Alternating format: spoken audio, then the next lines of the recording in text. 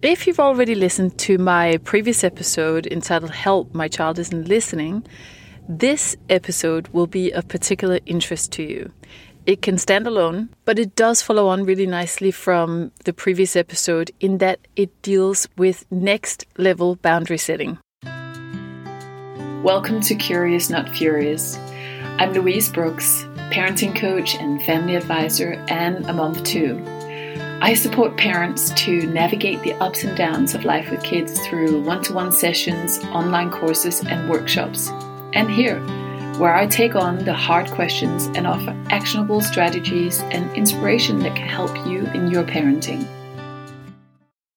Last week's episode was obviously about how do we give the good no? How do we say no in a way that minimizes the chance of our child reoffending, upping the ante, carrying on as if they haven't heard us? And as I cover in that episode, a lot of that is to do with the shame that naturally arises when we use shaming statements, but also just part and parcel of being given a no. The word no is always something we receive when we have crossed a boundary. And therefore, even if we as parents give a very loving and respectful no, our child is likely to still experience a dose of what we could call healthy shame. Not toxic, but healthy shame. So, in order to illustrate what it is I want to share with you, I want to use a personal example. You know, sometimes it's in the everyday encounters with our kids that we just have the greatest opportunity for growth and for learning and for seeing things in a new way. And I want to share with you something that happened between my daughter and I the other day. My daughter is 10 years old, soon to be 11, and she's generally sensible and, trustworthy 10-year-old girl who is sort of pretty mellow on the whole. She wasn't always this way. She was a lot more fiery when she was a toddler. But as she's matured so beautifully and has learned on the whole to accept a no and to deal with her frustration. And due to the fact that my husband and I have taken great interest in kind of learning more about strong-willed dynamics, and hence the reason I do what I do now, she's probably the person I could thank for working in this industry.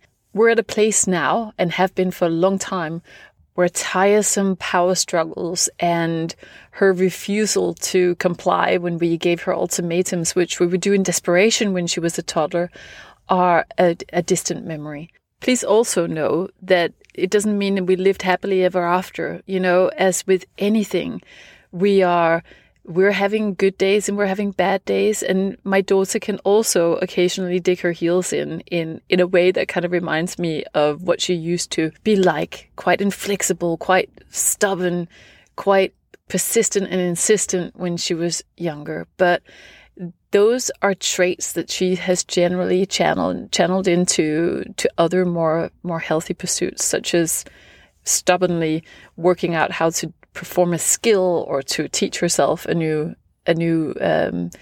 physical activity that she's been dying to do for a long time. So because of my history with my daughter, and she was the baptism of fire for us and our family for sure, being the firstborn and presenting with such a fire soul, as I like to call it, I learned a lot about what to do and what not to do around boundaries, about saying no, and about power struggles, which would often flare up when she was younger because her dignity, her personality, and her pride would forbid her to bow down to our ultimatums when we, not knowing how to go about these situations, would just up the ante ourselves and present her with a choice between a rock and a hard place. So I've got hard-earned knowledge in this field, courtesy of my dear daughter. And therefore, I want to share with you one thing that is absolutely crucial in boundary setting, providing that the boundary setting is respectful and loving, which we covered in the previous episode. What I want to share with you is what happens after. So after you've towed the line, after you have successfully held the boundary, even when your child felt frustrated and cried and bargained and tried to negotiate, but you stood firmly in your no and you respectfully held the boundary. What happens after is crucial. Let me exemplify. So the other day when my daughter came back to the house after having been up to her good friend in the road to have a little play, she comes back to the house and she is dying to invite her friend over for dinner and a sleepover. Now, that night, we were not in a position to invite her friend over for various reasons, and we're fairly clear on the fact that this wasn't going to happen. Both my husband and I, we did have that sort of behind the scenes conversation about it. Is this something we're going to do? And we decided that this wasn't the weekend, but we were going to invite her friend over for dinner and a sleepover. So my daughter had strong feelings about this. She was obviously deeply intent on sharing this experience with her friend, and she wasn't going to back down easily. She was actually going to put up a fight. Now, putting up a fight is a really healthy thing. We want to see that a child can fight for what they want. Is it pleasant? No. Is it convenient? No. It's neither of those things, but it is healthy to be able to fight for what we want. This is a skill that we want to preserve in our children for when they get older. So my daughter had a tough time accepting our no. And the way that for my daughter this plays out is sometimes that she becomes quite incessant. She gets stuck in a little bit of a loop of saying the same thing, applying the same kind of pressure like a dripping tap. And it is triggering. It is very triggering unless we take deep breaths, stay grounded, keep a cool head and a warm heart. And I use certain types of mantras in situations like that we can cover in a different episode to keep me in that head and heart space. Otherwise, I can easily escalate to anger when this happens. This is one of those things that I have worked on a lot for myself, and it pays off. But there is, when she really, really, really wants something, there is usually a good little while where she will go through this process. And I know the drill, I know the pattern, and I also know that we get to a point, and if you think about your own child here, where you're successfully holding a boundary, you know you're not going to negotiate, you're not going to change your no to a yes. When you start paying attention to your child's noises, to your child's way of crying, for instance, or to the feeling they're having as they're negotiating, you might notice that they go through anger, and then they go on to maybe some rudeness, depending on their age. They might become a bit sassy. They might say things that are a little bit triggering, a little bit sort of on the cusp of not being okay with you. And then there comes a point where you can tell that acceptance is starting to set in. And this is our cue. This is our cue that is to alert us that now our child is moving into the grief stage. The tears and the sadness is a sign that your child has understood the message and it's been integrated as acceptance. So now they grieve for what they can't have. And at this point, irrespective of how triggering all the behaviors have been up until this point are, so this is quite an extreme example. You can also think of less triggering scenarios. But when you decide to hold the boundary and allow your child to come up against the frustration, and now they move towards acceptance because you can tell it moves from anger to more sadness, it's so important that we keep the door for connection open here. Because if we keep our child at arm's length, if we do what perhaps, if you're to be honest, your heart feels like doing, it might feel like you want to punish your child for having caused you so much grief, for having put up such a fight, for having caused so much emotional chaos in your house, that you are not quite ready to invite your child back into the fold again. But do, if you can at all muster it, try to allow yourself to be more emotionally agile in moments like that. Here's why. And I'm not going to tell you it's because we want to be kind and loving parents, which we may or may not want to be in that moment. It's not because it's the morally correct thing to do. but do it simply because it's the most effective way to handle this situation. Here's what I mean.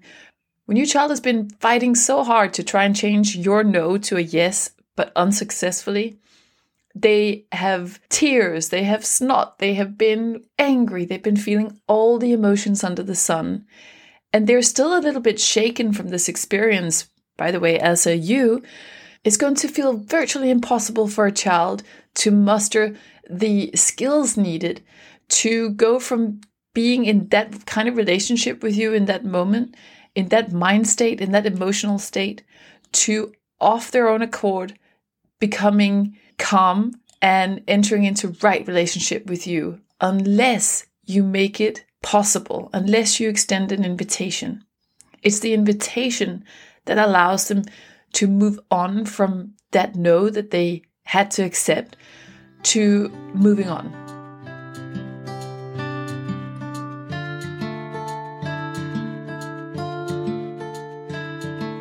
So, not because you want to be kind necessarily. Don't do it because you think it's the morally correct thing to do, but do it because it's the wisest thing to do. When we don't, our child won't really know what to do with themselves. So it might look like they're sort of floundering about out there doing more negative stuff. They might go on to find other things that they can get some negative attention from. Sometimes that looks like going to push a sibling or picking a fight or deliberately doing something that they know not to do.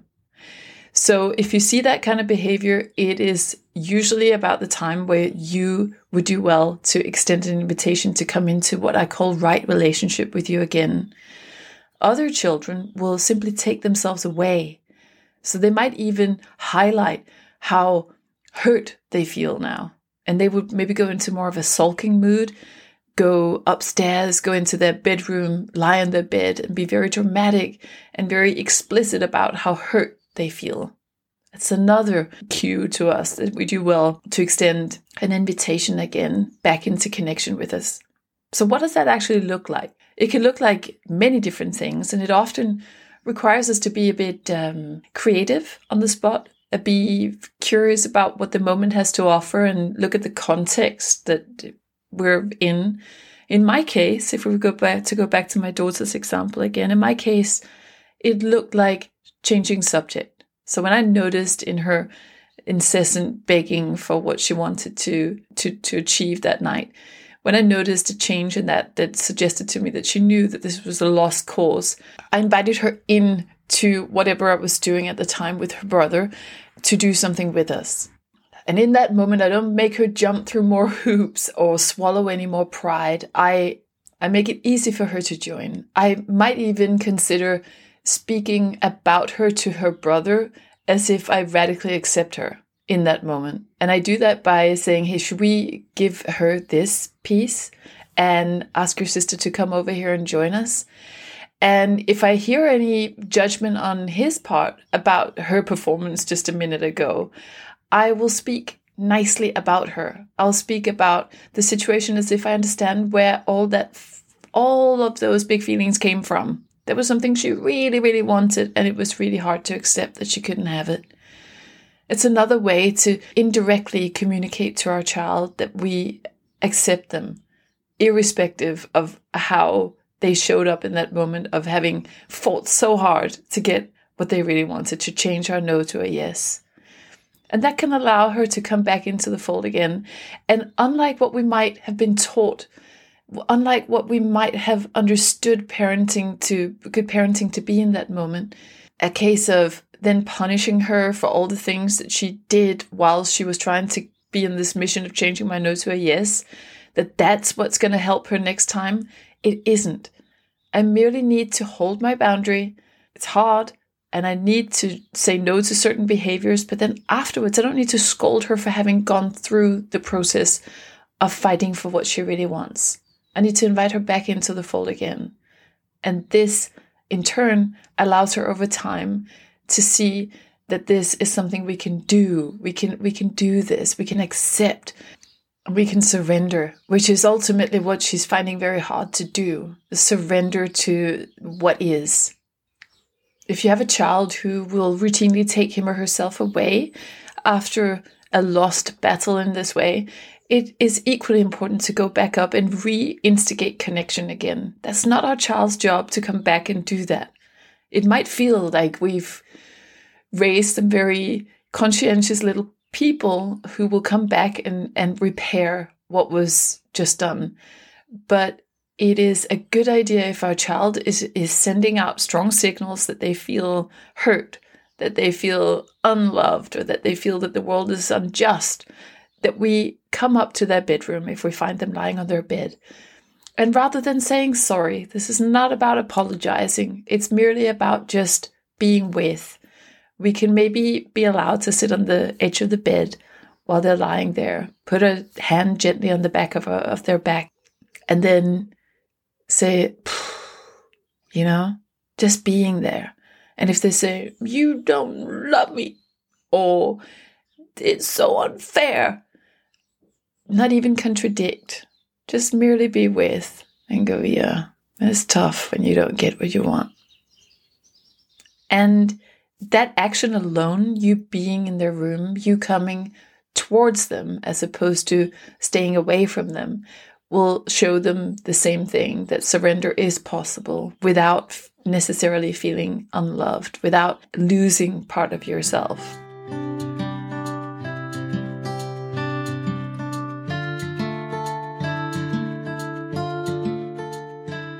So that concludes our little bonus episode on boundary setting. I wanted to share this with you today because I know how easy it can be to let our pride and our own inflexibility stand in the way of actually moving forward after having said no in a way that moves us closer again. I find it really helpful to think of boundaries as a little rupture in your connection. And it's a necessary rupture. But after a rupture, there has to be that repair.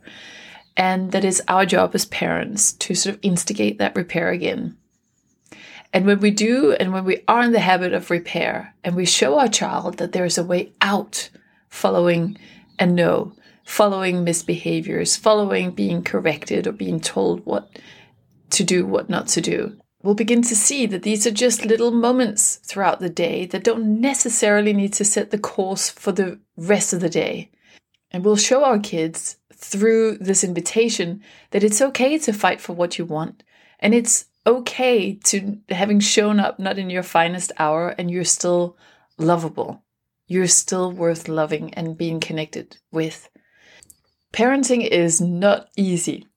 And we have many, many opportunities to play around with this and to get it right for ourselves and go easy on ourselves in the process.